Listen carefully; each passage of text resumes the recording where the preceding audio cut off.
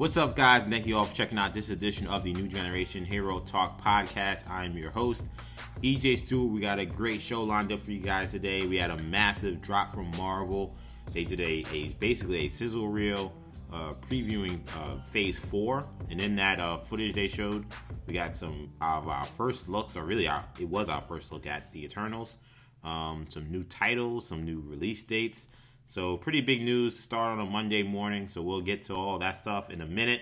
We also had some interesting comments from Kevin Feige regarding why they decided to cut Doctor Strange from WandaVision. Me and Kendall will discuss whether or not that decision made any sense at all.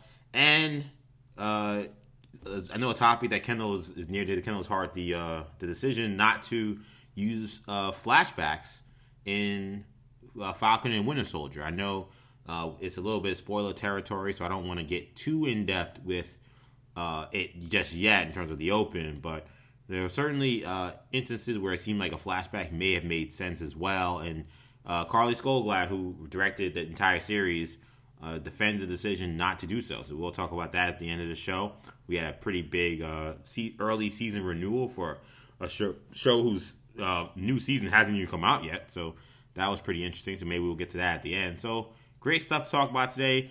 Kendall, my co-host Shamari, is out this week, but he'll be back next week. Kendall, I gotta say, man, we both were watching it before we got in this podcast. So you and I, we do sports talk every week. We're big sports fans. I'm sure everybody who listens to this podcast knows already. And you and I have, for years, gone back and forth about what would it look like to have the intersection of like superheroes and basketball put together. Me and you always talk about, which certain NBA players match certain superheroes in any given point in time in their careers. And today, we actually saw ESPN try to apply this practice in the best way they could. They've had this special Marvel Heroes edition of ESPN NBA broadcast of a game between the Pelicans and the Warriors. That game, as we speak, we just watched the first half of it. There was a Loki special that I guess we'll talk about a little bit as well. But Kendall, you got to see this kind of applied in practice when Disney bought Marvel. The whole thing was like, but we won't see Marvel, Spider-Man interacting with Goofy or anything weird with certain things collaborating. But here we are. This is pretty much what people thought we would eventually see.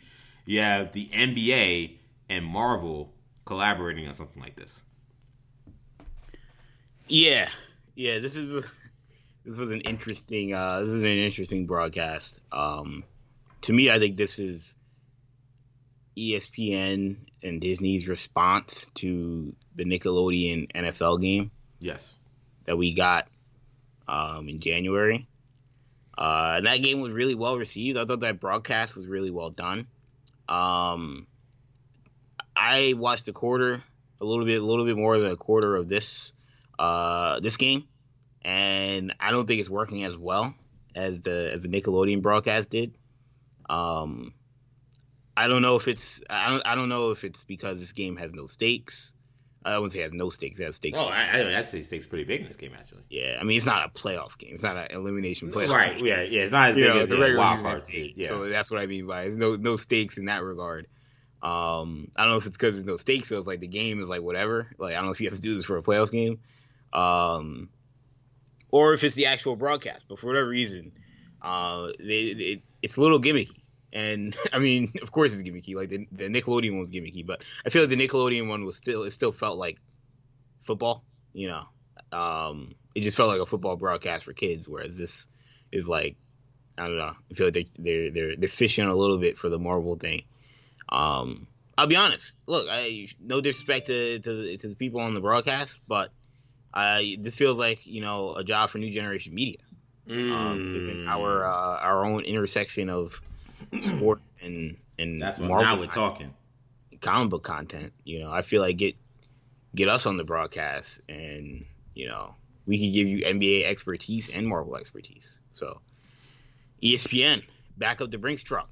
Hey man, what did Anthony Mackie say? Cut the check. Yeah. Shout out they did have a good interview with Anthony Mackie. They did.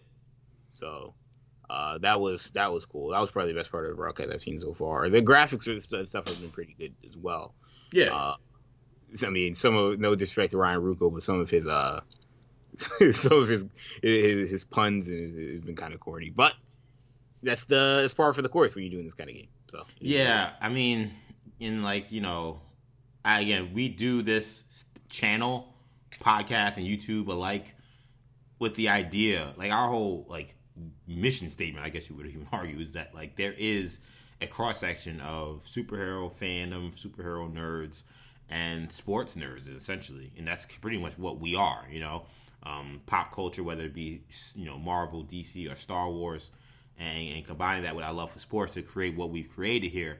So, with that being said, this ain't it. What they're trying to do, I appreciate the effort. I don't know if it's execution, or maybe we, not to say that our mission statement was off, but maybe our thing that there's this obvious connection between basketball and superheroes, maybe that was off. I don't know. But I think with the Nickelodeon broadcast that CBS did for the NFL playoffs, I think there was a major difference in that when it comes to Nickelodeon, nobody takes it seriously. And I think when it comes to Marvel, everyone takes it seriously. So to me, or at least a good amount of people take it seriously. Oh yeah, exactly. So to me, it felt like patronizing and it felt like patronizing. This broadcast, the first half I saw, it just seemed like if I'm someone who's supposed to like it, I don't know how I could have liked what they were doing. Right. But I don't know what their target was. I can't tell. I think it was for kids, but yeah, this is something that should be on Disney. Right, it shouldn't be on ESPN2. It should be on Disney Plus or something, or Disney XD. They should have made it very clear this is for kids. Nickelodeon, you knew what you were getting into, so it was you were more ready for the fun times. With this, it was on ESPN2, so I don't know what I'm expecting. And what's the name? It's such a dumbed down version of Draymond Green does a dunk, and he's like, "Oh, he definitely had the eye of the Agamotto there," and I'm just like, that doesn't make any sense. Yeah, Zion got on a fast break. He was like, "On your left." I'm like, I was done. I was like, I'm turning. And I appreciate the effort from Ryan Rucco, a native New Yorker. Yeah. And a great talent on the mic. Richard Jefferson, if you're listening to it, Richard Jefferson, wasn't even trying. He definitely was just collecting the check today. He was pulling the Kirk Cousins. He was collecting a check, and just doing the job. But shout out! Pardon me, I don't remember the female broadcaster's name, who was the Marvel expert. The Marvel representative, yes. Yeah, she was doing a pretty good job. I thought trying to. Yeah, she was doing better than Richard Jefferson, because Jefferson was. He was just doing regular basketball analysis. I feel like with the Nickelodeon one, Nate Burleson was really into the Nickelodeon. Burleson. Yeah, exactly. Whereas Richard Jefferson's kind of I don't know any of this stuff, so Yeah. So I'm sure there'll be some maybe on ESPN Plus. There'll be some place I think you could probably watch it if you want to. Marvel fans, you want to check out how ESPN did this thing, but it was unique. I did think it was. I don't think it was coincidence that they did this sizzle reel. And this was happening today. That's me. They put the Loki thing, the Loki special look on the broadcast. So I think this was a huge rollout today. Marvel, to me, was trying to recording this podcast on Monday, May 3rd. Marvel, I think, was trying to announce themselves in a big way today. I don't know why. I don't know why today was that day, but that to me was obvious. It's funny. Yesterday. Our dad had asked me, so when do you think we're gonna get something for Eternals? And we'll get to that in a little bit. But I remember saying, I was like, I said, we'll probably start getting stuff for Eternals, after Black Widow comes out. But I said I had heard there was some rumor. I don't even remember who put it out. But there's some rumor that we might be getting something tomorrow. But You hear all this crazy stuff. There's so many different things. The internet's a wild west when it comes to scoops on that don't stuff. Come true. So many things that are so conflicting that's not even worth really bothering to do research on. But and again, you hear you're gonna get something for the Eternals on Monday. I'm like, we're not getting a trailer for on Monday. So I didn't take it that seriously, but I threw it out there. And again, and then I believe it was Brandon Davis had also been teasing that we were supposed to be getting something big today. He said it wasn't Eternals related, which I guess he wasn't like entirely wrong, but he also wasn't entirely right. But yeah, that was a mixed bag in terms of the scoop there. Yeah, exactly. And you know, someone might have told him to get a major Marvel reel, or maybe he heard that you were getting an announcement for a Black Panther 2 name or something, and then you know it was all in one. But yeah, so yeah, clearly people in the industry knew that something was happening today. So yeah. Before we get into that sizzle reel, did you take anything from the Loki special look during this broadcast of the ESPN game? I mean, look, we just watched it 2 minutes ago. Yeah, it just came out right before we started recording, and it just natural excitement for the Loki series. You know, this. I mean, I love the shot of I guess it's him jumping out of the plane and then hitting the Rainbow Bridge. Yeah, I mean, that's pretty cool. That's an excellent trailer shot, and that's something that's hard for a Loki. You know, like a Loki series to have like a crazy action stunt that is like that catches your attention. But that was a really good shot for them to feature. But yeah, I mean a lot of the same stuff that we've seen before. But I'm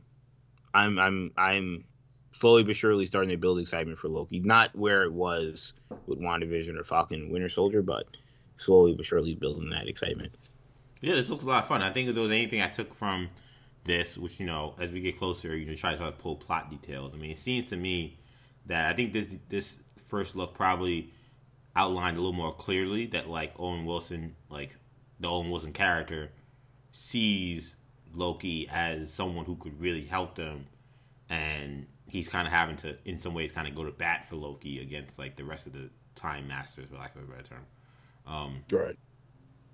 Because in the trailer, it kind of makes it seem like this is just like a jail sentence and like you do what we say. But here, it almost seems like that Owen Wilson character is actually more of a friend to Loki than we would have initially thought. Which is, I think, is an interesting idea. You know, this Loki is this guy who, stabbed people in the back for his entire life, has someone who still believes in him.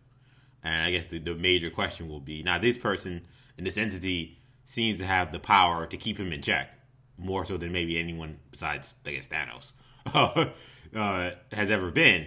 Here, you wonder if if that will backfire, because it's backfired for literally every single person except for Thanos, who just ended Loki himself.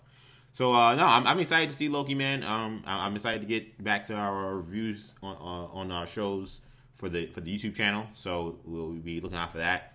What is that, in June or July? When does Loki come out? Loki, is that July? June? Oh, okay, wow. So yeah, so we're coming up not that far. We're only a month away. So make sure you guys look out for that. But let's talk about this Marvel Phase 4 preview. So again, Marvel Studios unveiling a sizzle reel this morning, honoring its past and highlighting its future into Phase 4. Among the notable notes was our first look at Eternals. There were several confirmed release dates and new titles. So the sequel to Black Panther is now confirmed to be titled Black Panther Wakanda Forever. And that movie will be released July 8th, 2022. The sequel to Captain Marvel is now titled The Marvels, and that will come out later in the year, November 11th, 2022. You had Ant-Man and the Wasp: Quantumania debuting February 17th, 2023. Guardians of the Galaxy Volume 3 is set to hit theaters May 3rd of 2023. And while there was no release date announced, Marvel's Fantastic Four movie was also teased as part of this mega Phase 4 rollout. Kendall, plenty of things to break down. What was the biggest standout story out of this drop that Marvel did this morning? I think the big standout, for me, it's got to be the Eternals footage. You know, we didn't get a ton, so it's not like, you know, there's a lot there to dissect. But even what we saw is certainly intriguing, because, you know, when you thought about the Eternals project, a lot of the excitement was going to be around the visuals, and people thought it would be unlike anything we had seen in the Marvel universe. And the early shots of what we saw there was something a little bit more similar to what Chloe Zhao had with Nomadland, something a little bit more tempered, something a little bit more down to earth, or grounded, I should say. Yeah. Whereas it's not the something we were I wouldn't say I'm not gonna say we were promised something, because we haven't even seen the movie yet, but like this idea that like it was going to be something straight out of a Jack Kirby comic book may still be true. I'm not saying that. Yeah, but that's not what we saw. Yeah, exactly. But that's just not what they're initially selling us on, which is interesting. We may get to that point as the movie gets closer, but it's coming out later this year. So I feel like whatever they showed in this teaser is probably going to be heavily a part of the marketing campaign. I could be wrong about that. We could get the next trailer or the first trailer, next month, and it be like, a completely different vibe. But what we got was not what I expected, and I think that that's actually interesting, because, and it's not necessarily a bad thing, because, look, we heard how excited Disney was about this movie, and how they, there was a lot of buzz about this movie in the awards community. That seemed odd, not because Chloe Zhao isn't the spectacular director that she's proven herself to be, but just because the Eternals seemed like it was gonna be such a oddball project, that it didn't seem like it was gonna be something that you typically see get nominated or win an Academy Award.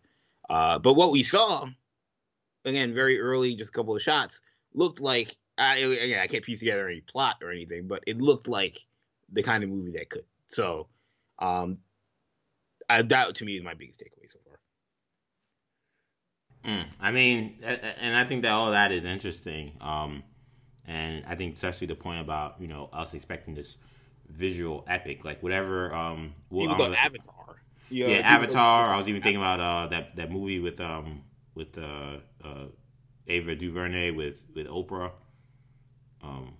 I forgot what the movie's called, but was it not? Yeah, something. Wrinkle in Time, right? Wrinkle in Time. I was called Once Upon a Time. I was like, what was the time? Yeah, Wrinkle in Time. Like, you think about those visual spectacles. Like, it was definitely surprising. That's not what we saw. It doesn't mean that won't be what this movie is eventually, but because it was maybe 20 seconds of footage, maybe, I don't know if it was that much, but nonetheless, it did not look like that. Though, that's not. With that being said, the visuals were pretty stunning. I know there was one shot where a camera's obviously in the background. That was a little bit of a botch there. I'm not sure why that happened, but otherwise, the visuals did look really stunning. They look great. Just not the the Jack Kirby come to life visuals that we were told that this may be. What I will say is, to me, I think while that was definitely a big story, and I think there are a lot of big stories in this reveal. To me, the biggest one, I don't think it's that close, is Captain Marvel sequel being titled The Marvels. There's a lot of things to talk about with that and unpack with that. So we know, and first of all, I do really like the title screen, using the S in the stylistic Miss Marvel font. Really nice touch there. But look, let's keep. I believe they have Monica Rambeau's. Her logo being in the A. Yeah, I wasn't sure if that was Captain Marvel or Monica, but I assume that that's probably what they were going for. Look, I'm gonna keep it 100, man. I think there's something to be said that before we saw Captain Marvel, Marvel Studios was presenting Brie Larson's Carol Danvers as the new face of Marvel. Yeah. They said it. It wasn't my words. That's what they said. Most powerful being, most important being moving forward, Carol Danvers. Yes. To me, it's interesting that in the sequel to her solo movie, she no longer has sole top billing. Is that not a huge deal? That's a huge deal to me. We've never seen that before in the MCU. Even Captain America: Civil War, Captain America 3 was still Captain America. They didn't say, oh, actually, Captain America 3 is actually just gonna be called Civil War. Right. They said, no, it's Captain America Civil War. And even Captain America Winter Soldier was still Captain America. Yeah, we've never seen that before. Yeah, and Thor Ragnarok was a movie with Hulk. They were like, nah, it's still a Thor movie. And I think there are a lot of things happening here. I think, let's stress the positive. I think that there's real belief that Kamala Khan's going to go over great with audiences. Hence why when they came up with the concept for this movie, they were ready to do something like this. I don't think they knew Monica Rambeau was going to go this over. I think that was a welcome surprise for them. Right. But nonetheless, welcome surprise. And maybe that's why maybe the title screen maybe they adjusted the title screen to maybe represent Monica, given how great she was received in WandaVision. And that's the good news. But I think there's some maybe bad news happening here. Again, Carol Danvers, played by Brie Larson, supposed to be the face of the company. Now her sequel is her sharing the sugar with two other characters who have never been in movies before. Not the adult version of Monica Rambeau and not Kamala Khan, who I forget the actress playing her in the Marvel series. What's going on with that? That's not nothing. I mean, I'm. That's an interesting. Yeah, it's not nothing. I don't know what to make of it. I'm not saying it's the hugest deal in the world or there's some terrible conspiracy, but there's something going on. Because there's no way when they were doing Captain Marvel, their mind was the next movie is not even going to be called Captain Marvel. It's going to be called The Marvels if she's going to be sharing billing with two other people. There's no way that was their plan. Yeah, they've been calling it Captain Marvel 2 for years. Forever. Yeah, pretty much since the first one ended. It was there's going to be a sequel. It's going to be Captain Marvel 2. We're working on the plan to figure out Captain Marvel 2. We get to Captain Marvel 2, and it's not Captain Marvel. It's not a Captain Marvel movie. It's something else. So now I want to shout out my man Reggie, a friend, very close friend of mine, coworker at New York One, my day job. Loves his stuff. He's a huge Carol Danvers fan and a huge Kamala Khan fan. So he actually probably in a good position to have this conversation here.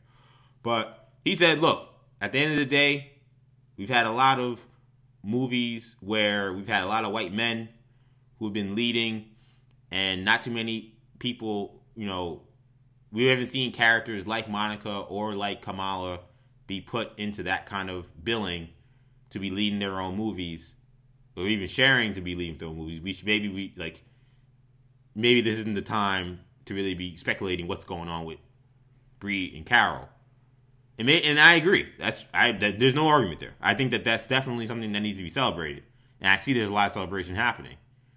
But the game we do is we do speculate. That is part of this podcast. That's what makes this podcast fun.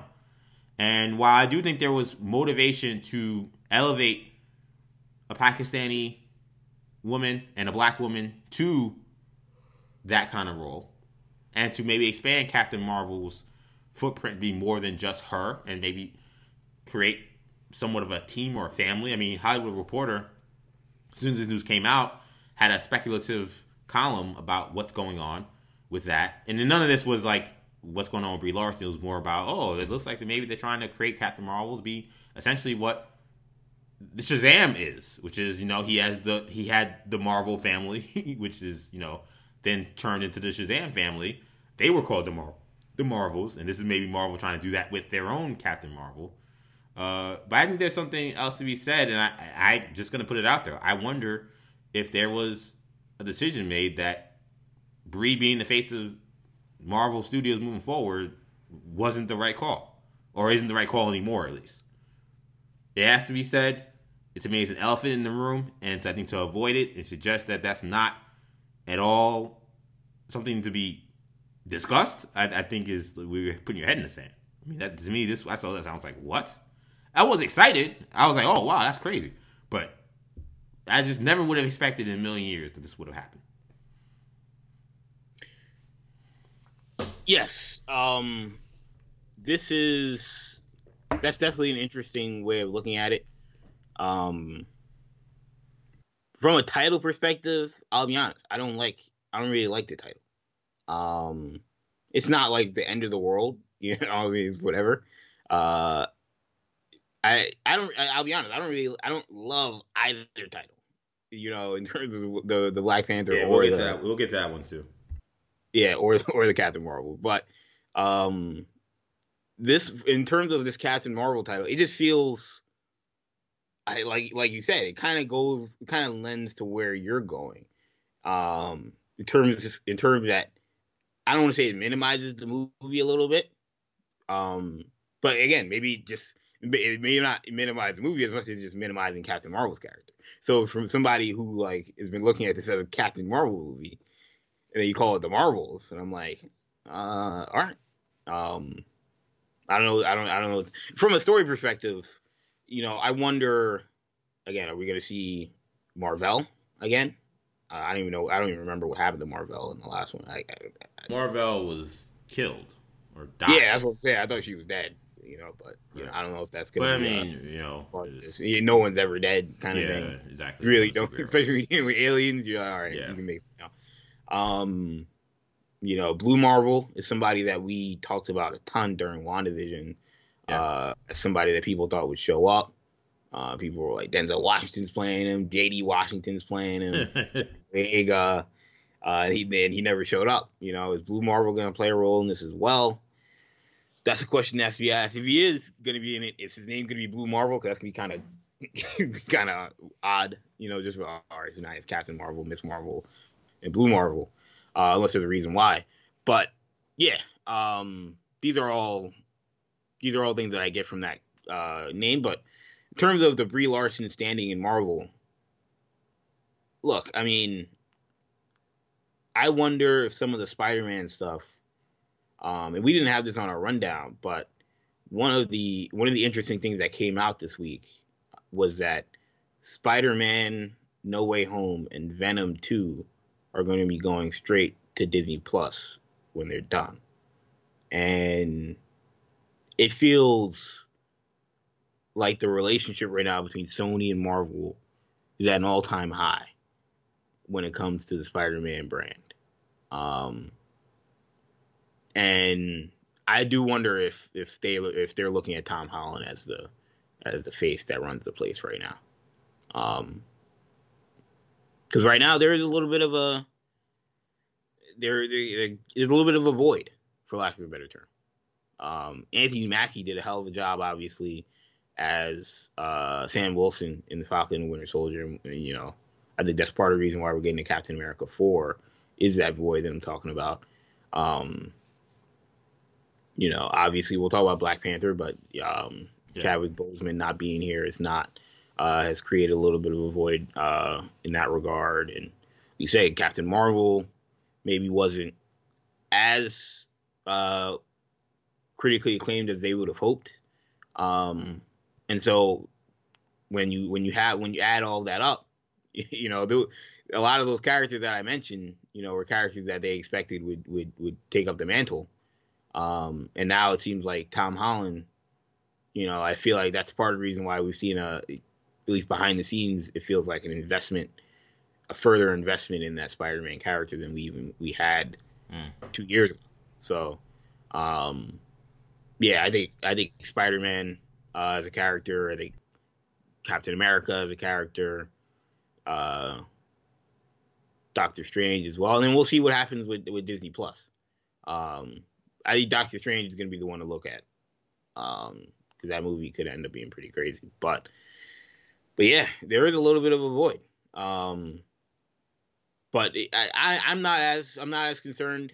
I didn't view this as like when I was watching as like, oh man, what's going on with Brie Larson, as much as it was like I think this is more of a good sign for Miss Marvel. I'll take the glass half full Yeah. approach on this, and I think this is a really good sign for Miss Marvel, and Marvel saying, look, you know what's changed since Disney Investor Day.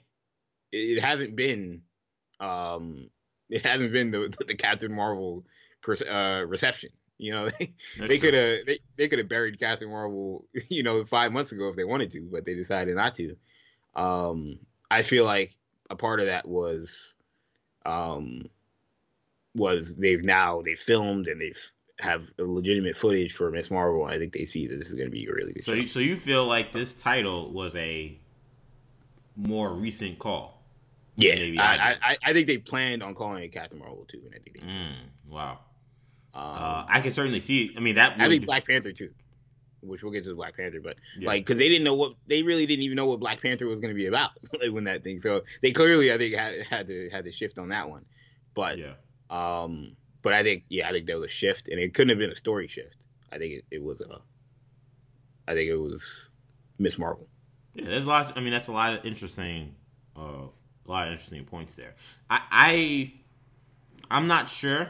I think that if there was a deal with if Miss Marvel somehow did influence them, then 100% I agree. Then this would have been a earlier call. I'm not sure how early the call would have been, but I do think that it is telling again that someone who was told, again, not my words, what they were telling me, new face of Marvel, second movie, not even a Captain Marvel movie. That's just not nothing. That's something. And on Black Panther, which again coming out in July 2022, titled Wakanda Forever. It's like I feel weird. Like I like the title, but then I don't like the title at the same time. It's like I understand why it makes sense and it works, but I guess for me, when it comes to Marvel subtitles for movies, they usually, well, here's what I'll say. They usually mean something plot-wise. And I'm not to say that Wakanda Forever won't mean something plot-wise. In fact, there's an argument maybe that it will, if it really is detailing the death of T'Challa and the idea that the Black Panther mantle moves on beyond T'Challa and Chadwick Boseman, who obviously rests in peace. I guess for me, I just think I don't know. It just seems a little. It just seems too on the nose. Sometimes things are just too on the nose and not enough of whatever the story is going to be. And I just wonder if this was one of those moments where maybe you kind of just. The only that word I can keep thinking about is you just pick something that was just too on the nose. I've heard it's a great sentiment. I love the sentiment. I'm not sure how pertain to the movie. I'm hoping that there is a pertainment to the movie. It's not just a title for the sake of just acknowledging the tragedy that happened. But that's how this feels today. That's me without seeing any footage, without knowing any plot. Right. I look at this and say it seems like only an acknowledgement of what happened in real life, and I don't know if I want that when I'm trying to escape in a movie. You feel me? Yeah, our opinions can change obviously once we see the movie. Of course, we have an understanding of it. But it feels like a Star Wars title, like where you're like, all right, I guess I can see how this could work from a story perspective, but I have to see the movie before I can. But it's not as obvious. It doesn't ring true, or it doesn't like seeing this title. It tells me nothing about. It tells me nothing. Yeah, like Captain America: Civil War tells you all you need to know. Winter Soldier tells you all you need to know. Yes. Thor Ragnarok. Yeah, Thor Ragnarok tells you all you need to know. Like what's coming. Like this is like again, you don't really know what to make of it. The Marvels, even though it's not a subtitle, but it tells you what you need to know. Like this, it's a catchphrase from an Avengers movie, which is it's a calling cry for the Wakandans, and it's been a calling cry for just black people in just around the world since the movie came out. I mean, they're definitely taking advantage of that aspect of it. Yeah. It's interesting. I mean, it feels very final. Like it doesn't feel like a sequel. Like I mean, look, there are people out there that are like, look, I mean, and look, they're not. I would assume they're not doing anything with the Black Panther franchise. They're not getting rid of it anytime soon. But like, it feels like this is something you would do at the end of a trilogy. All right. Yeah, I know. Kind of forever. And it's like, I mean, this is only the second of like I would hope 4 or 5 movies. Many movies. Sure. Yeah, exactly. So, so that part of it is a little concerning. Again, it tells me nothing about the story, which I'm not saying the movie could be great. It's just a title, regardless of the title of the story could end up being great. There is a lot of anxiety for a lot of people about what's the story going to be. Mm-hmm. How are they going to work? I mean, this looks like a title that could have they could have came up with this before they even found out what the story was going to be. You know what I'm saying? Yeah. Like this could have, like this totally could have just been like, yo, I don't know what the story's going to be, but this is what we named the movie. That's what happened. Which, right. I get it. Again, it's on the nose of like how we feel about the Black Panther franchise following Chadwick's death. But again, sometimes things are just like too on the nose, as I've said now, too many times. So from a story perspective, we're not in the guessing game, we're not in the odds makers game, but from a story perspective, after seeing this title, do you think it makes it more or less likely that this movie is going to be a story about Namor and Doctor Doom, or less? All the above. Yeah, it's got to be less, right? Which is not good news. It's a little bit concerning. Yeah, that's not good news. I mean, to me, it doesn't mean that it doesn't mean that it can't be. I'm just saying that the title that they gave, it'd be a little confusing if I'm watching this. Even if I'm watching the trailers, I'm watching this movie, and I'm like, this movie is called Wakanda Forever, and like I got Atlanteans and Latvians, on the screen. That would be a little bit. It'd be a little bit mixed up. I mean, there were people that, you could have thrown out like, if they would have said maybe. I mean, I don't know how it would have made sense. Let's say after Black Panther 1 came out and they said the title for Black Panther 2 is Black Panther Two Kings, and you're like, oh, okay, now story perspective, let's say Namor the King of Atlantis, and this is what we're going with, or Doctor Doom the King of Latveria, and this is where we're going with. Like now you're cooking with gas in terms of thinking of the story and marketing and this and that. Like you said, like the Marvels is going to be an easy movie to market. Like it's going to be very obvious when you see the trailers after Miss Marvel has already come out. Yeah. See the trailers with Miss Marvel and Captain Marvel and Monica Rambeau. It's going to be very obvious what this movie is about and what's going on. Civil War was an easy movie to market. You understand Civil War. You understand the concept of Civil War is infighting, and you see the Avengers fighting each other. You know what the story's about. Yeah. I mean, all you need is a movie poster and the title, and you know what it is. Yeah, exactly. Like, if you asked me just based off of what the title is, which again, you can ask me about that. You can ask me that about every Marvel movie, and I could tell you. All right, so this is my guess, and I can have a guess for what the story is about. Like Avengers, Infinity War, or Avengers: Age of Ultron. I can have a guess about what the movie is about. I may not be 100% correct on everything, but I can give you a direction. When it comes to this one feels like Endgame, which again, also the last movie, but this one feels like Endgame, where it's like, I mean. I don't know. I mean, my guess is, like you said, it's about a lineage. It's like you said, it's a little sad given what happened to Chadwick Boseman. And I don't know. I mean, we'll see. This isn't gonna affect how the movie's gonna be. Not at all. And I'm confident that this is going to be a really good story. When I think about what's changed in the time in between this one and the Disney Plus or the Disney Investor Day announcement, I think about, look, we had the Ryan Coogler deal that was done, where he's gonna have essentially his line of project with Marvel and Disney also, but just with Marvel specifically, dealing with Wakanda and there's rumors of a Killmonger show. Like, so I think about that, and we know we're getting some sort of Wakanda show, and now we have this called Wakanda Forever. Is there any connection there? Some would say, I hope not. I don't know. I mean, and intelligent minds can debate whether or not that's whatever the right move on how to go about this, but it is not going to be an easy thing to navigate. No, I mean, there was a hope that Black Panther would be a gateway to world building for Marvel, the title doesn't suggest that's going to happen. You could argue maybe that it shouldn't happen after Chadwick's passing. There's an argument for that. I don't know if I agree with it, but I think it's a fair one. If someone tried to make that, maybe they say, look, after what happened, it would be weird to just kind of do a 10-minute thing. Okay, move on to Doctor Doom or Namor. There's a chance that maybe that would be a little tasteless. I don't know. It depends on how it's executed, I suppose. But yeah, I think that there was hope for this movie to be beyond that.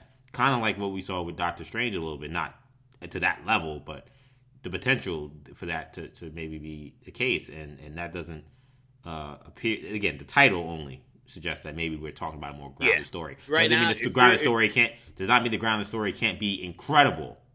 Again, it could be incredible. It's just not what we were looking for per se. And it's not something that I would say. I mean, it's a rare thing in superhero movies. Certainly a rare thing with Marvel movies, where you have the sequel movie that is going to be more grounded or similarly grounded to the first one. Typically, they expand in their scope. Mm-hmm. I mean, Iron Man 2 was essentially Avengers 0.5. Right. Captain America 2, you're dealing with S.H.I.E.L.D. and you're dealing with Nick Fury and all these different characters. And yeah, I think sequels lend themselves to just always being to bigger. Expansion. Yeah, it's always to expand. Like that's just always the point. So, and that's just not superhero movies. That's any movie, Right. So, like, you get out of money, you got more money, you got more clout. Like the reason why they're doing this again is because there's interest in expanding beyond what you were able to accomplish before. So, therefore, the movie ends up being bigger because you got to present something as good as better than it was before. So a lot of times, people think better equals bigger. Not always the case. In fact, that might be why sequels struggle so much. But that usually lends itself to the case. Again, this title suggests that again, it doesn't appear they're going that way from the title, but that doesn't mean that's true. But if it's not true, then I'm like, why are you just... Then, again, I don't think that using a catchphrase like this is something I would have done. I do quickly want to also point out that the Fantastic Four was teased in this rollout, because that also, to me, was important. It details, I guess, one for sure, that Phase 4, Fantastic Four is indeed in Phase 4. It almost details maybe that Fantastic Four is the end of Phase 4. That's kind of how I saw it, the way they rolled everything out. Not necessarily, it might not be the case, but that's how it appeared to me, at least. But I think there was one thing. Well, I'll let you go. No, I was gonna say the one thing that I saw, because the Fantastic Four was trending this morning after this thing dropped, and a lot of people, this was the first time they knew Fantastic Four was isn't that crazy? Marvel Studios. Like, Marvel announced Fantastic Four. It was like, But what this taught me, Kendall. Yeah, and what taught me that it taught me something. I mean, it taught me something, but it reminded me of something. It reminded me that we do this podcast, and even if we didn't do this podcast, we eat, sleep, and breathe the latest developments with Marvel Studios movies and Warner Media DC movies, because this is our passion. This is what we love. What I was reminded of today, that even something that seems so obvious that you think that everybody would know, just doesn't get picked up like that. So, Fantastic Four, Disney Investor Day, very clear. The title was announced. The title screen was announced, and director was announced. And then I thought everybody knows the deal, and then we move forward. And then today, and that's funny, I think Marvel knew that. So I think they knew when they put this in there that this is gonna get us more Fantastic Four spin, so to speak, in terms of engagement, which is smart. Nobody does a rollout better than Marvel, as we learned today again, because they dominated the initial conversation on social media, on the internet this morning when they did this. Most of the stuff with old information. It wasn't like there was a bunch of new information other than the things we've talked about here, and then the new footage from the Eternals. And yet, even something like Fantastic Four being put in there, people were going crazy. It was just surprising to me. Yeah, I mean, in terms of the Marvel not in terms of Marvel finishing with Fantastic Four in this teaser. I mean, look, they finished with Fantastic Four during Investor Day. They did. I think it's clear that this is what they're going with in terms of Phase 4. Everything we got on Investor Day was to highlight Phase 4. I think this was a reminder. These were the movies that we're going to get in Phase 4. Is there anything that we know is officially happening that hasn't officially been announced? Blade, Captain America 4, Blade, Deadpool. And Deadpool. Is there anything else? I mean, like, not counting the mutants, because we think that's happening. We assume that's happening, but we don't. Yeah, we don't know when. We don't know how far. Yeah, we don't even know in what entity, or if it's even called the mutants yet. Even though that was the working title that whoever got that scoop, I guess it was that hashtag too. Illuminati, yeah. Or maybe it was Illuminati, yeah. I think those are the main ones. And it's funny because we'll talk about the Falcon and Winter Soldier crew later, but Malcolm Spellman was like, there's so much stuff that they haven't even announced yet. I'm realizing I'm surprised by. I'm like, wait, what? Like he said that they were confirmed projects that they just haven't announced. Yeah, I mean, I think about that, and I think about look, if they're doing how many Disney Plus shows? I know this has been a weird year, but they've released what? They're releasing 3 this year? No, what, 5? WandaVision kind of went from end of last year to this year. Mm-hmm. Falcon and Winter Soldier. Well, WandaVision started this year. It was January. Oh yeah, it started this year, and then you were still supposed to be getting Hawkeye and Ms. Marvel. Yeah, those are supposed to be this year. 5, and then we're supposed to be getting a ton next year. She-Hulk, Moon Knight, Armor Wars, Ironheart. Ironheart. They've already reported that that's supposed to be 6 1-hour episodes. We're supposed to be getting another 4 or 5 next year, and so that's only to cover the next 2 years, this year and next year.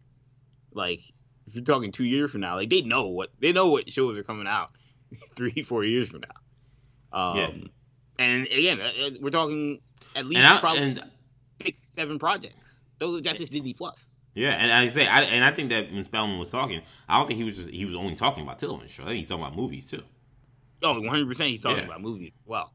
But that's just to show you that there's so many properties that we haven't even scratched the surface. Now again, there's some stuff that's been put out there that we don't know. Again, X-Men stuff. We heard about a Wolverine Disney Plus series, and we heard about all these different Wakanda projects that could be coming out.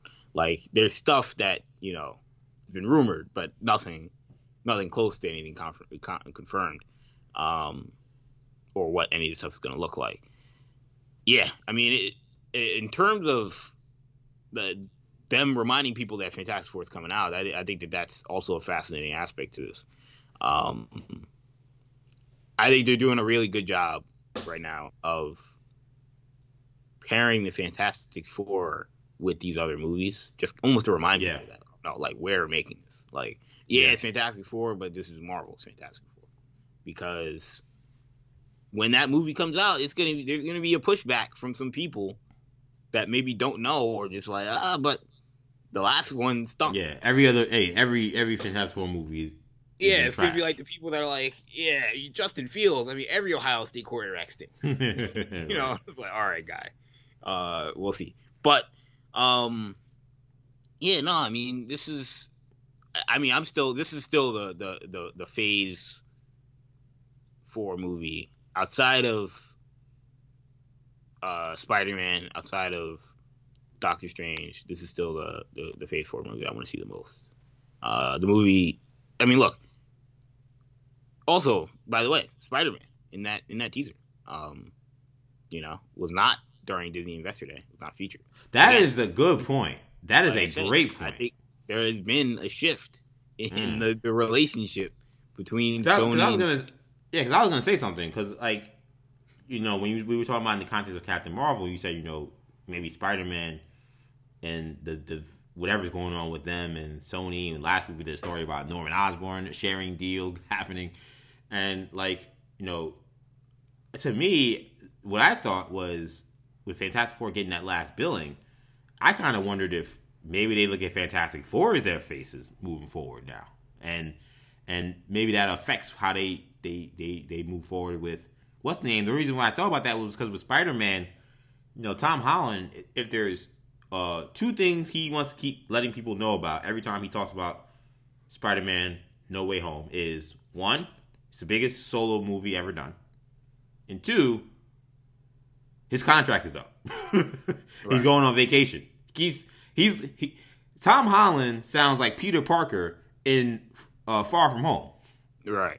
Like every time he talks, it's like, I don't know. I just know I'm going on vacation. I'm not gonna be here. So right. it is. So that was the only thing that kind of paused when I said, "Was Spider-Man part of this?" Because like, well, whenever he talks as if he ain't gonna be Spider-Man for a minute. Like he just want to go and live his life, which he's 100% earned. But maybe he's playing coy. Maybe he's trying to talk about I ain't gonna be Spider-Man that much, and then he's Spider-Man's in every one of these darn things. Like, I mean, yeah. it may be possible. Like, we don't know anything until we see these movies. There's still so much uncertainty moving forward. But yeah, I think that's a great point about Spider-Man even being mentioned in this Marvel thing, because that's never happened before. Not even just for this No Way Home situation where they've always avoided using Spider-Man as part of their rollouts. They've never done it ever. Like, anytime Sony announced everything. Yeah, anytime they do a rollout for Marvel Studios in the future, they always exclude Spider-Man. It always takes people like us or people who are doing this to say a reminder to people that Spider-Man's mixed in there somewhere too. He's not part of this because Disney doesn't include him in rollouts because it's a Sony produced movie, or Sony owned movie, a Sony distributed movie, Marvel produced. Yeah, something has changed. Let's keep it on. Something has changed. That is a huge deal too. I know the Captain Marvel, I still think is the biggest deal, but that is another also huge deal with this. Something is different with the Spider-Man thing. The Sony thing is interesting. Again, I think the Sony Disney Plus deal, what was a Sony Netflix deal, I was concerned about because I'm like, this isn't good. Like, yeah, I don't know what's gonna happen now. Then they said, oh no, that's just for Spider-Verse and Morbius. Those other movies are going to Disney Plus, but I'm sure Netflix is like, wait, what? Yeah, no. Yeah, Netflix like, I didn't read the fine print, I guess. They're like, you're getting Spider-Man. They're like, why are you getting Venom? And the fine print is that properties like Morbius and Into the Spider-Verse. They getting Spider-Man. They like, yo, cut that check. And they signed the deal. Yeah, not realizing what they got. The studio that brought you Spider-Man. So, oh man, it's tough because look, I think when that deal happened and I saw that Venom 2 was going to be on Disney Plus, going straight to Disney Plus. Venom is going to be in the MCU. Yeah, it's a wrap. I agree with you on that. On some level, and I heard one of these scoop guys, just like I said in the beginning, how one of these guys said we were supposed to be getting something today involving Marvel. One of these guys said, and again, I don't remember. You read so many people, you're like, I don't even know who this is. But one of them said, if you thought that seeing Michael Keaton in the Morbius trailer was a shock or a surprise, just wait till you see the Venom 2 trailer. Wow. So, I don't know what that means, but... Oh, buckle up, baby. That's what that means. Buckle up. Yeah, I know, right? Because it's about to get crazy, and I think that's what the anticipation and the anxiety that fans have is that I think that we all anticipate something large is looming, but given, of course, the pandemic, it just has put everything in a pause spot. And even though we've gotten something with WandaVision and Falcon and Winter Soldier, there was this hope that maybe some of these big drops would begin with those projects, and they didn't happen, though. There was one big cameo that was supposed to happen in WandaVision. I think that's a great segue to talk about that one. So in an interview with Rolling Stone, Kevin Feige detailed the decision behind deciding to leave out Doctor Strange in WandaVision. He revealed that the plan was to originally include him in the show's finale and that, in fact, the commercials that we saw playing throughout the series were supposed to be messages from Doctor Strange trying to break through Wanda in the whole Hex situation. But Feige said the late switch was made after deciding, quote, "We didn't want the end of the show to be commoditized to go to the next movie. Here's the white guy. Let me show you how power works." So when I first saw the headline that they pulled Doctor Strange, I said this has got to be COVID related because otherwise that was a terrible decision. That was just my initial. That was my initial gut reaction, not even hearing what he said. I'll be honest. Maybe I should have did more research and actually heard what he said before I just jumped it out. But I just tweeted it out. I was like, I don't know why you would do this, but if it's not COVID related, I don't get it. I hear what he's saying here. And look, I appreciate the sentiment because the sentiment is true. Like, if they decided to have Doctor Strange come in and be like, "Hey, let me tell you how it's done, kid," it does kind of minimize Wanda as this person that can't do anything unless some old white guy comes in and talks to her about it. And there's that white male savior complex that comes in here that is a thing. I appreciate that was thought about. I think that is important. I also feel like they still probably made a mistake.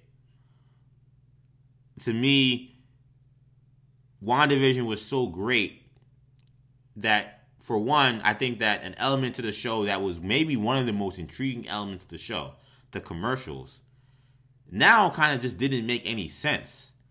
When we look at it in hindsight, they're just really, I don't know if they've ever explained what the deal was with them.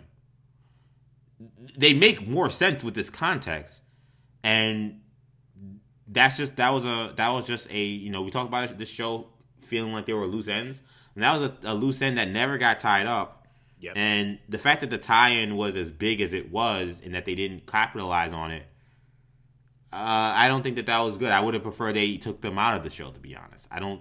Yeah, it's kind of weird that they're even still in there. Yeah, like, to me, like, they're well done. Like, they're just, yeah, they're well done. They're very well acted and well produced, and it looks cool every time you see it. But now it's like it's just a waste. It's just like, for what? What? Like, it's like a nice Easter egg that doesn't mean anything now. And I think that there was a way to do things that we can avoid some of these obvious tropes. You know what I'm saying? Like, I know that there are tropes out there that you got to try to be careful of, but we also watch these shows to have the big moments, to have the big reveals in terms of Marvel events. You know what I'm saying? And the idea that you didn't want to do that, you didn't want to deliver that to the fans, and when you now look in hindsight that the fans were desperately needing it, I just don't know if that was the right call. Like, I get what he was saying. I get that not having Doctor Strange come in and kind of take over the show. The way we feel about Wanda today is different. Like, I don't think that would have been the same had Benedict Cumberbatch comes in. Like, Wanda is the baddest MFer on the planet right now, and we feel a way about her because they let her ride the whole thing out, for better or for worse. Putting her over in that way may be better for the long haul, and was certainly better for this individual. I don't know if it was for the best interest of Marvel, though. And I think that was a mistake, because if you're trying to get people to say you have to watch these Disney Plus shows, that would have made them do it. The fact that they didn't do that, I'm like, I don't understand that. Like, the shows have been great and people are watching them, but yeah, Doctor Strange showed up in this show. That tells me, yeah, I cannot miss these shows. I gotta show up. So I don't know. I get what he's saying. I love the sensitivity to that thought process. I just thought that this wasn't the time to insert that. Yeah. Yeah, this was a massive mistake, I think, from Kevin Feige. And I think this was him. This was one of the few times, and one of the first times. And I mean, ultimately, a lot of it just stems back to the end of WandaVision in general. Like, that was that was kind of a blunder. And this is him, his explanation acknowledging, or me acknowledging that the explanation was a blunder. But to me, like, this is one of the few times where I look at Kevin Feige and I say, he didn't have the pulse of the fan base, and great point. It's not an easy thing to do. It's not an easy thing to master. I mean, Lucasfilm and Star Wars had a terrible time with managing that. I think Dave Filoni and Jon Favreau with The Mandalorian and Dave Filoni with his animated stuff have done a great job of that. They clearly have the pulse of the fan base. This is something me and Shmar brought up plenty of times. And I've talked about it on this show multiple times that I thought Kevin Feige had a similar touch, had a similar feel for what the fans. Yeah, who was the actor? Was it Ben Affleck or someone who said that there's any person someone told me that the fans want this, I would 100% believe them without questioning them for 1 second. It was Affleck, right? Feige. Yeah. Affleck said that about Feige. Right. And I believed him. I was like, we all agreed when we talked about that on the show. I don't know Kevin Feige. I don't know him enough to really say this, but I almost want to say this doesn't sound like his own opinion. I almost wonder if he had conversations with people and like they gave him the other side and he was like, you know what? You're right. Given where we're at as a country, this is where we at. This would not be a great look. And again, like you said, like in a lot of respects, he's probably right. Yeah. But the think pieces would have been written 100%. Yeah. Exactly. I feel like, again, I think there is a way you can go about it where it doesn't feel like that at all. And look, ultimately, I have to ask the question. I mean, look, I haven't seen Doctor Strange, Multiverse of Madness, but is that not what the movie's going to be? Like, that's what I thought the movie was going to be, was her being mentored by Doctor Strange. So I'm like, I mean, we're going to get it at some point anyway. I mean, maybe it doesn't. I guess for him, maybe the idea is this shouldn't be happening in Wanda's show. Which is fair. Which is a fair point. Me and you both agree with that. It is a very fair point. That's fair. I think the way you go about it is, I think that post-credit scene that we got should have 100% included Doctor Strange. Totally agree. And once you do that, like, to me, like, it doesn't affect the show. And if you feel like a post-credit scene, like, it ruins the show, then I don't know how to help you. I don't know. I mean, don't watch the post-credit scene, and it'll be better. But, like, to me, like, have a post-credit scene. I don't even need Doctor Strange coming in and saving the day like Luke Skywalker did in The Mandalorian. Yeah. Because, look, I haven't heard a Star Wars fan come up with this complaint, but, I mean, if you're a super, Din Djarin fan, a super fan of Pedro Pascal's Mando character, you're probably like, look, Luke Skywalker comes in Mando's show and saves the day. I'm supposed to be happy about that? Right. As a Star Wars fan, I'm like, yes. Yeah. Right. Yeah, exactly. So again, I don't need Doctor Strange to do that. I wouldn't have lost my mind over it because again, it's Doctor Strange. But at the very least, a post-credit scene with Doctor Strange, that was all we were asking for. I think it's surprising that they were even going to go further. Not surprising, but it's telling that they were willing to go further than that. That was the original plan, to go much further than just a post-credit scene. Yeah, I mean, look, early on, in the early WandaVision days, we were talking about, the finale. Oh, absolutely, we'll probably have Doctor Strange. We might get a Doctor Strange, tease leading into episode in the penultimate episode. And we didn't get any of it. I mean, that was a shock. If you would have told me that at the beginning of WandaVision, no, Doctor Strange isn't in this. Oh, so so Magneto's in it, right? No, Magneto's not in it. So is there an allusion to Magneto or Doctor Strange? Yeah. Not really. I mean, they mentioned the Sorcerer Supreme once.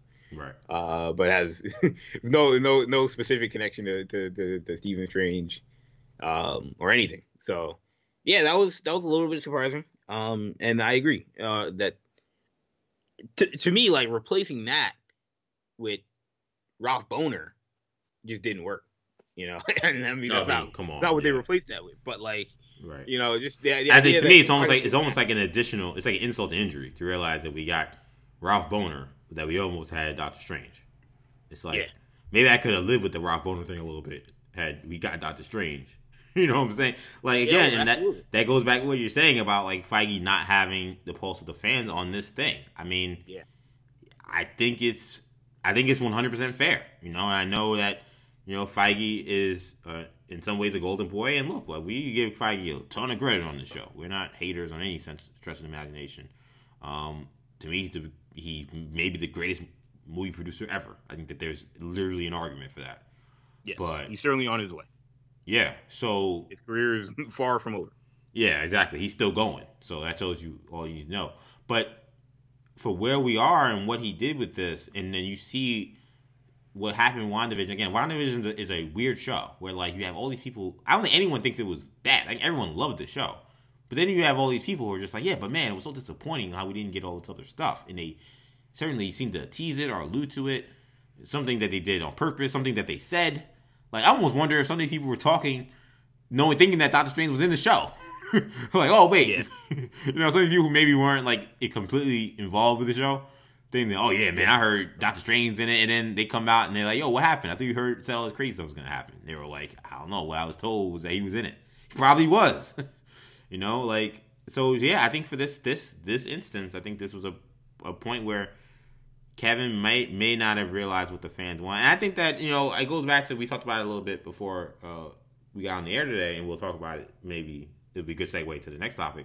But when I saw, Malcolm Spellman talking about how there actually were conversations about what to do with Spider-Man in Falcon and Winter Soldier. Because, as we've pointed out, and as many people have pointed out, the whole situation at the end takes place in New York City, and Spider-Man is the protector for New York City. So you're like, what the heck? There's a terrorist attack happening, and all this stuff's going on. And he's just, what is he? Asleep? Is he on vacation? Is this, when does this take place? Is he in Europe at this point in time? There's no answer. And he says that he actually wanted to include a Spider-Man cameo in the show, and that Feige told him, quote, no way. That was not going to happen. He says Feige tells you, no, stop it. Listen, when you first show up to these projects, in your mind you think you're going to get to use everybody in MCU, but Marvel always asks, does this person belong in this story? You cannot just geek out and put all of our characters in your project because you like them. They have to occur organically. So Spider-Man didn't make it. I mean, the show being in New York, organic. I don't know, man. Like. I think this is a fair to ask the question of, is there a part of Kevin where if it's not his idea and the way he sees something, is he way less inclined to maybe see the value in it? Because we talked about it with no Agents of S.H.I.E.L.D. people in Endgame or Infinity War, no Netflix people in Endgame or Infinity War, no Netflix people in any of these movies since they were doing them. When when he says Marvel, he's talking about Kevin Feige. Spellman saying, they asked, does this person belong, or are you just putting them in there because you like them? I feel like that's like a version of what we kind of heard from Feige when he's talked about these characters. Whether it be Feige, whether it be even the Russos, when they've been asked about what they were going to do with their movies. Like, I think there were organic ways to insert some of these other characters that people have loved and admired and they've wanted to see play out in a bigger way. But we've seen that now, we see for sure Feige has a very, very long endgame, no pun intended, for where he sees everything going. And I'm wondering if it's one of those deals where he's way less inclined to sign on to something or do something if it's not something completely within his vision. This is something I wonder. This is maybe different because it appears he was on board for this and then he changed. But when I hear about this and I hear about Spider-Man, then again all the with WandaVision, but we had characters in WandaVision that we thought we would get that we didn't get. And then again, we get something stupid like Evan Peters being Ralph Boner. Ralph I'm like, Boner. Kevin Feige you signed off on that? That made sense to you? Yeah. Like, How did that seem organic? but again, like you said, I mean, he was probably, oh, this is gonna be funny. People are Right. gonna love this. I'm like, all right, great idea, Kev. But look, I mean, I feel like this is a situation where I think Feige, when we talk about, is he the greatest movie producer of all time? And, again, look at the stats. There are a lot of metrics. Check his resume. Yeah, check his resume. There are a lot of metrics and stuff that suggest he is. But, I mean, you mentioned it last week. Chloe Zhao is the first Academy Award-winning director to direct a Marvel movie. And Marvel's been a hot commodity now for the last 5-6 years in Hollywood. So how does that happen? There's all these actors that want to be in these Marvel movies, but no directors. Yeah, and what's funny is Zhao won it. She won the Oscar after signing onto the contract. Yeah, well, yeah, no, she wasn't like she was a household name, right? No, she wasn't an Oscar winner that signed on to do Marvel. Yeah, man. That just happened. She was fine with doing Black Widow, Yeah. So, like, it does make you wonder. We've had these conversations before about Kevin Feige, where it's like, and about Marvel movies in general, where it's like, look, I mean, you wanted to give the directors a lot of credit, but some of this is kind of, you just kind of driving the bus. And don't mess it up. And how much creative vision. That is on, like, the good side in terms of, like, these movies all typically end up being good. But, on the flip side, how much creative vision do these guys get? And when I think about these directors and these writers, and these producers. So that's that those are the two ways of looking at it. And this is an example. And look, I'm sure Spellman had a great time with Falcon and Winter Soldier. He's gonna be doing Captain America 4. Of course, you have situations where you'll have a guy like Edgar Wright where it didn't work out, and he left Ant-Man, and that's long been talked about. I'm sure Feige's tired of hearing about that, but that was a situation where it didn't work out with a probably one of the bigger name directors that Marvel was gonna have worked with at the time. And that fell through. So yeah, this is that's if you're looking for a kind of a weak part of Feige's resume, that's it. It's giving these guys some creative license to make these movies how they want to do it. And I get it. Like, when you're running a shared universe like that, you can't have a million directors. Yeah, and you end up like what DC has. And when you had a whole lot of success too. Yeah, and he's had a whole lot of success. So it's not, it's like it's like Belichick. Where it's like, oh yeah, I mean, guys don't like playing for Belichick. He's kind of draconian. And it's like, yeah, I mean, he's draconian. He's got Super Bowl rings on both fingers, so yeah, but both hands. So yeah, I mean, it goes both ways. Yeah. So yeah, that is an interesting way to look at the situation with Feige. One story that also came out this week that I thought was interesting was, speaking of Falcon and Winter Soldier.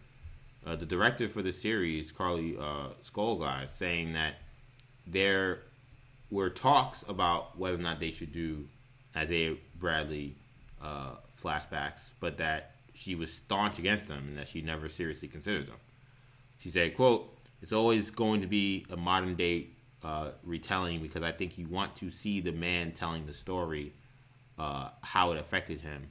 To flashback is a cinematic paradigm that we're all used to, but it takes you out of the emotion of the person." She later, continued to say, in this case, that compelling story had to be told by him, and we had to see the effects on him, because I think just to flashback and see it would have just been another series of images, that might not have had the same impact as the heartfelt storytelling. I know, Kendall, you feel strongly about this.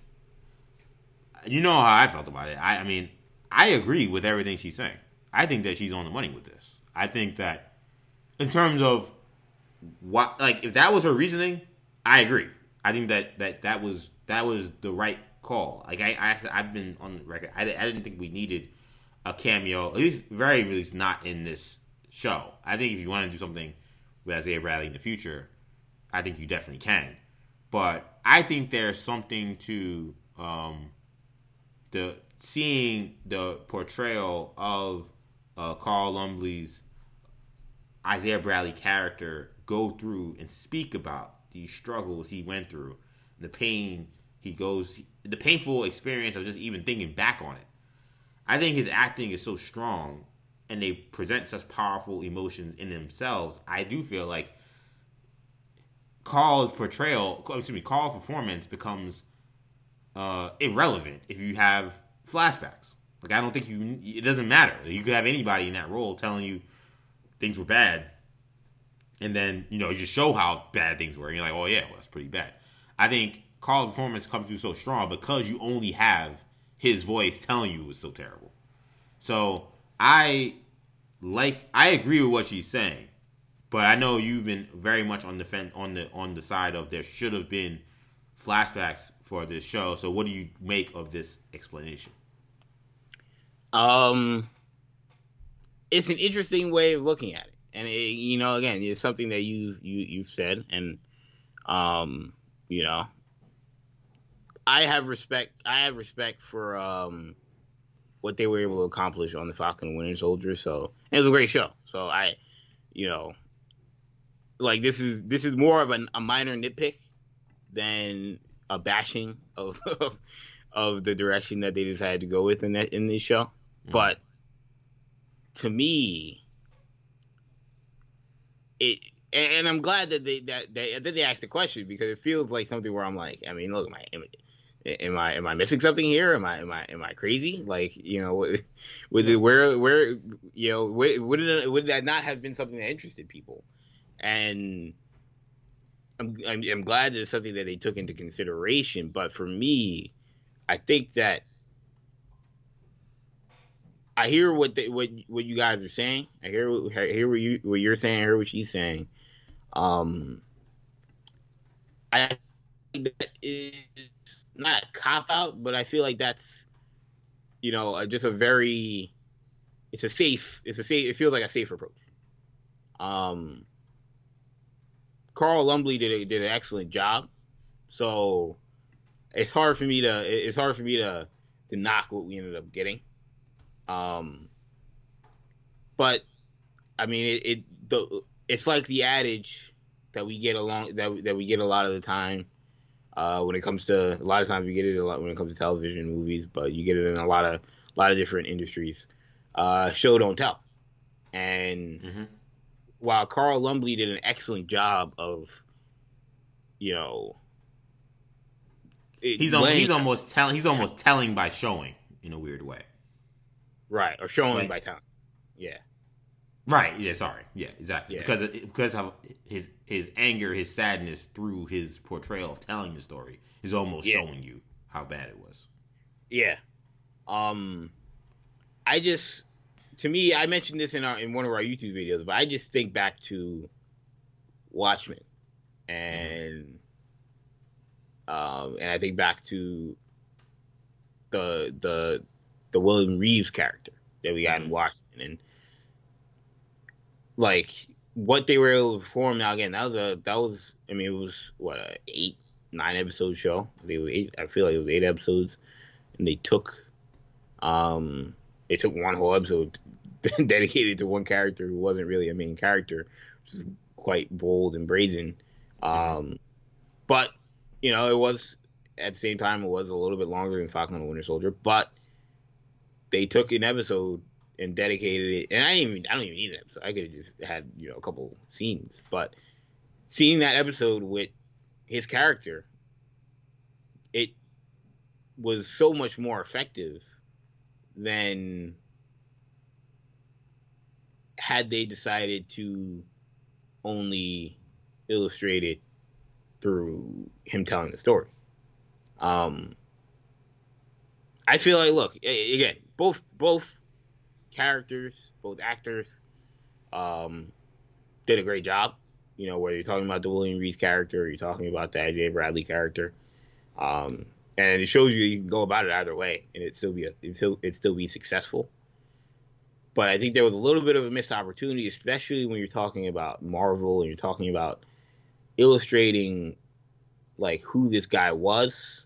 I feel like there are like there's a lot of there's still just so much like not gray area, but there's a lot of I don't know what any of this looks like, and maybe it's like the person who needs everything explained. Like there are some people, I don't know, there's just some people that need they need to see things happen, rather than have to piece everything together in their brain. And look, I think that I don't know if budget comes into play. Like there's other obviously movie making aspects to this and television making actresses that come into play, and if they're saying to themselves, look, if we want to, unless we want to tighten up the budget, we might as well, just have Isaiah Bradley tell the story and showing it. We have limited time, limited budget.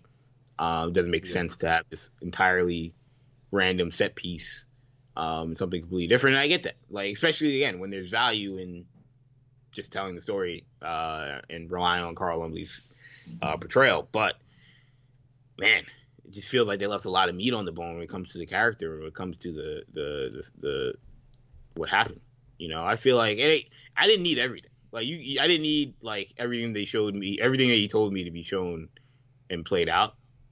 But a scene, you could have had a scene of him as maybe not Captain America because they didn't determine that he was Captain America, but as the super soldier in the military, doing the good. Or you could have had him in a prison and you didn't know what was going on. Like I don't know.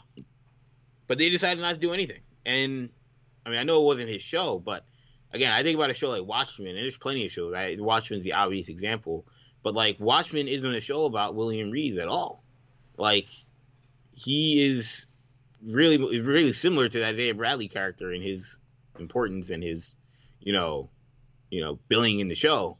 I think the only difference, though, is that, not to get too in the weeds of Watchmen, but I think that, he is connected to a conspiracy in that he knows there's a conspiracy. So while the show isn't about him, he is instrumental to it in its public, in its in its current time. Isaiah isn't like they don't need Isaiah to stop the Flag Smashers or to find out who the power broker is. He's more instrumental in Sam's journey in deciding whether or not it's for him to take on the mantle of Captain America, which is important, but it's not. It's the whole point of the show, you could argue, but it's not important necessarily to the conflict of the violent conflict, the physical conflict that's at hand. Right. He could have been the Falcon and stopped, the Flag Smashers. That's fair. But yeah, I mean, I think there's obviously again there's similarities between these characters, and I look at what they did in Watchmen, where they took a character again who, like you said, a little bit more central to the main plot than Isaiah Bradley, but wasn't one of the five main characters of the series, I would say. And you take that character and you devote a whole episode of flashbacks, and you not only do you devote a whole episode of flashbacks, but then you do what they did with the hero, the American hero story, spoof that they did throughout the show that also was mostly just related to his story. Like clearly they were invested in developing that character, despite the fact that he wasn't a top 5 build character on the show. Like, I feel like that could have been done for Isaiah Bradley, where, look, I know this is a Falcon and Winter Soldier show. And again, you may not get it, like, initially, or you may not, or like, again, I think I talked about it in one of the first times we watched, or one of the first times we talked about it, but I think about the X-Men movies, how the first X-Men movies, it's an X-Men movie, but they start you out in Auschwitz. Like, you don't know what's going on. I mean, if you know, but if you don't know, you're like, why we start out in Auschwitz? Right. And you see this kid, like using these magnetic powers, and you still may not know if you don't know what's going on. And they don't explicitly connect you to that moment. If as a kid, I was like, I kind of don't get these random scenes. I don't know what this was. But like, and Magneto obviously is the main villain, but like he's not one of Mm-hmm. the X-Men. You know, they didn't Yeah. start out showing Professor X or showing Wolverine or showing Cyclops. So, and the X-Men movie isn't about Magneto's time in Nazi Germany. I No, mean, but it does. But it yeah, does enlighten it you adds to a his. layer. It Right. enlightens you to his motivation Right. and Yeah. It what makes enlightens his him to who motivation he and adds a is. layer to his character that is necessary. You could have just said, you could have just had a moment where he just broke down what happened, and you get it. You know, "Oh, I get it, but you know, and again, you could go both ways. But those Yeah, 'cause then movies, I showed could argue we don't have like I mean, look, man, Sir Ian McClellan is just killer in that movie. He does have some lines, but I mean, he's not trying to do what Carl Lumbly's trying to accomplish as an actor, like in those scenes where he's talking about Auschwitz and the Holocaust, and like they're not in the same frequency, they're not in the same volume, but he's not no, trying to and they're accomplish the not. same But I thing. think that they like. I'm saying like they could have done that. Like they Yeah, could have like, well, let's eliminate the Auschwitz thing. Let's just have him deliver 2 or 3 scenes in the movie breaking down what happened, and you know, and again, I guess in theory you can go both ways, but those Auschwitz X-Men scenes, or the scenes in X-Men First Class, that was a little different. That is a Magneto movie, but like right. those are excellent scenes. Yeah, yeah. I mean, and that's why That I love scene these. itself. Yeah, I mean that's why I And love and these. ultimately, also selfishly, I just wanted to see Isaiah Bradley. You know, like that's the main reason. Like again, you didn't. It was excellent regardless. The Isaiah Bradley stuff was excellent. The show was excellent. So again, it's a minor thing, but to me, it feels like a missed opportunity because we have a major, potentially major kind of Marvel thing that they just left completely. To just a couple of scenes, a couple of really good scenes, but a couple of scenes. And now I feel like they kind of feel like they've resolved it, and it's like, man, not even a look into that. Again, it's not may not be the end in terms of them, but in terms of them wanting to broach that. But I feel like these comments suggest that they don't have any interest in showing that they don't see any value in that. Which Well, at least Carly doesn't. I mean, to be fair, they could do something in the future where that doesn't involve her. But yeah, but then again, it goes back to, I mean, look, Kevin Feige. If Kevin Feige really wanted Isaiah right, Bradley flashbacks, that would have been in the negotiating process. right. This is what's gonna be in it. How do you plan on going about this? So, yeah. So yeah, I see your point. I scream missed opportunity. Um, ultimately, I think it was a time constraint and budget thing. That's not where they're going with.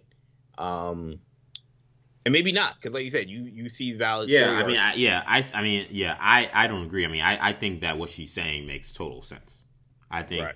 and I can see I can even see it from a director's standpoint, feeling like this is more impactful. And again, I'd argue she's right. Right. Again, that's me. I did not need the flashback. They would have been cool. They would have been fun, or maybe not fun, but they would have been, great. Like they could have been great.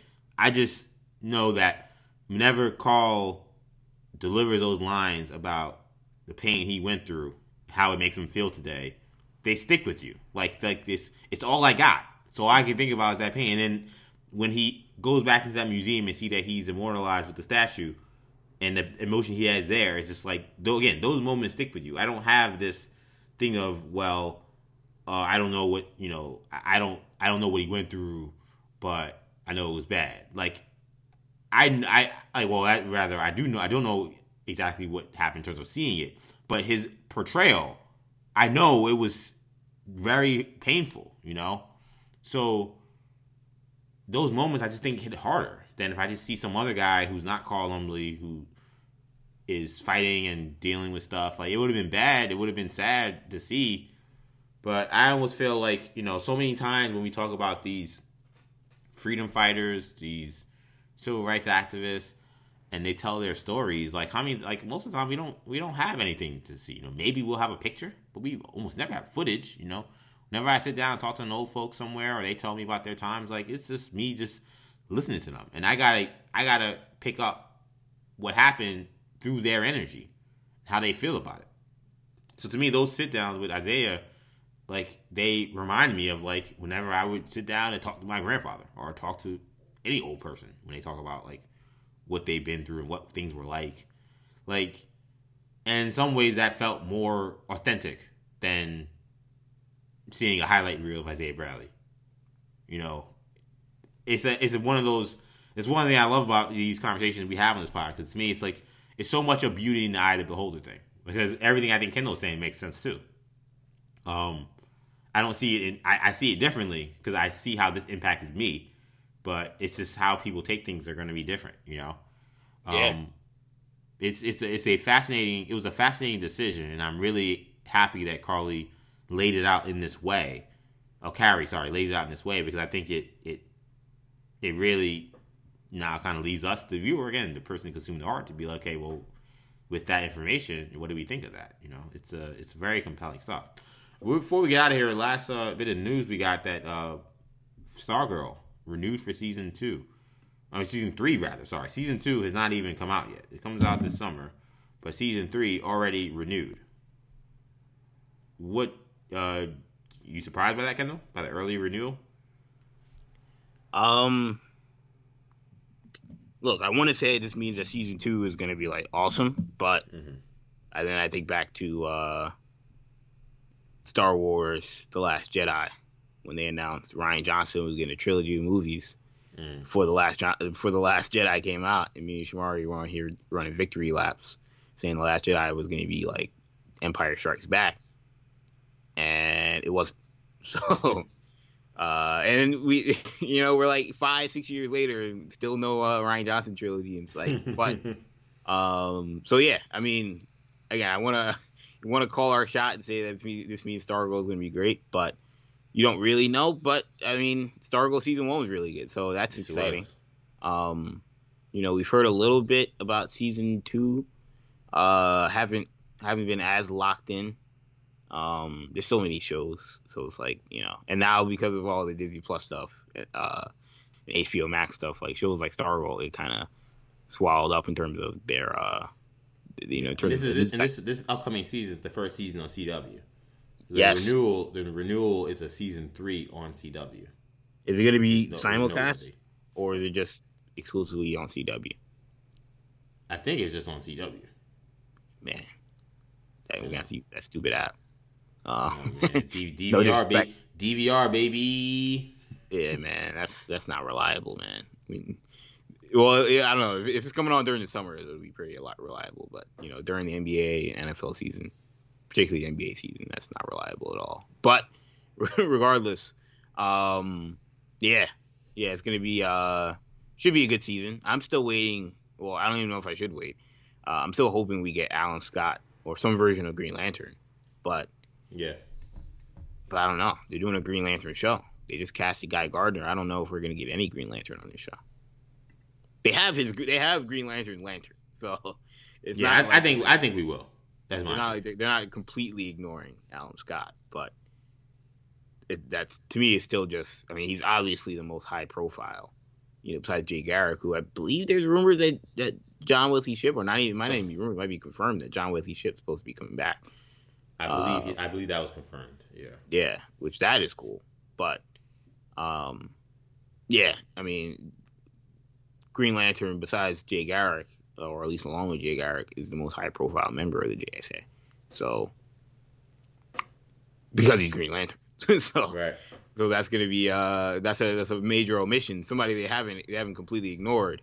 But again, we're getting a Green Lantern show. So you think we're going to get a Green Lantern at some point? Yeah, I think we will. Some version. You think it'll be? And I think considering that there's a Green Lantern show, it tells me that they're willing to play ball Green Lantern. I think that they'll throw a bone here. So you think that it'll be like a new, like a series regular, like New Age Green Lantern, or you think it'll be the original Green Lantern coming back? Oh no, I think it'll be the original somehow. You think either it might be Alan Scott or it could be exactly. Scott. Yeah, Wow. Alan Scott or someone. Yeah, most likely Alan Scott. And then whoever we see in the other show will be like a different Alan Scott. But I think that there's a chance that they'll do the original Alan Scott in this show. I was hoping that they would have another Someone kid pick up the mantle. Yeah, like That would, I mean, that would be, they're not like if what's the name? Kyle Rayner becomes, right. You have some kid named Kyle Rayner. There's a kid in the neighborhood. He becomes Green Lantern. I just think that they've gone like I love Stargirl season 1. Like I have almost no real major complaints about it. And I like that even the kids becoming the people. I thought that was a neat thing. It could have been very gimmicky, and it didn't feel that way. I think if you start doing more of that, it becomes a little too much. I think they pushed the envelope as much as they could with kids from this little town in Nebraska becoming superheroes. And I know people from the Midwest or Nebraska. I don't mean that as a diss. That it could have happened in New York City. It would have been gimmicky. I don't care where it was. I'm just saying. 15 college football programs of all time. That's an inside joke. There. Listen to Sports Talk last week. But no, I mean, like to me, like it's not about Nebraska per se. It's just it could have been New York City or Miami. I'm saying that the idea that people within this radius are now the most powerful superheroes in the world. I never like that idea. I just think it doesn't make sense. It's not believable, though. I guess in theory, none of this stuff is believable. But so yeah, I don't know if I want that. I think I prefer an older person be Green Lantern, just like we have, Shining Knight in the show. Like I think that's kind of how I see it. Right. Yeah, I think that's probably what we'll end up getting as well. It just seemed too hard to believe that they're going to introduce a new kid as Green Lantern. I also feel like that kid's going to be too powerful. Yeah, that's a. You know what I mean? I mean, it's different from getting a pair of goggles and to be, the Green Lantern. Like that's, that's a whole different kind of set of power. I don't know if we get some. Like just like they're not going to do the Flash. They're not going to make some kid the Flash. Like, and with the Green Lantern, there's the idea that it's kind of like Thor's hammer, where like you got to be worthy. Like, right? Where's a kid? Somewhere it's going to be someone who's doesn't have fear. Like I don't. That doesn't sound right. I don't see the Ring choosing a 15-year-old, which is what would happen because that's how old Stargirl and all these kids are. Shout out to Stargirl, man. Again, really good season 1. Looking forward to seeing how they do season 2. It's on CW. Hopefully that doesn't make it terrible. It still remains high quality because I enjoyed the heck out of season 1. I think a lot of people who watched it would have enjoyed it. I think that's going to do it, though, for this edition of New Generation Hero Talks. I want to thank you guys for checking us out. Of course, you can catch all of our shows on New Generation Podcast Network. We're on Apple Podcasts, Spotify, SoundCloud, Stitcher, and TuneIn. Also, be sure to check us on YouTube, New Generation Media. We talked a lot about Falcon and Winter Soldier today. If you have not already, check out our Falcon and Winter Soldier episode recaps. If you're watching the show and you want to get our commentary, our more expansive commentary on each episode, they're all up there. Again, you can find that New Generation Media on YouTube. Make sure you follow us on social media. We're on Twitter, New Generation Pod, Instagram, New Generation Podcast, and Facebook, New Generation Media. You can follow me individually on Twitter, EJ_Stewart, Instagram, ActionEJ. Kendall can be found on Twitter at NewGenKen.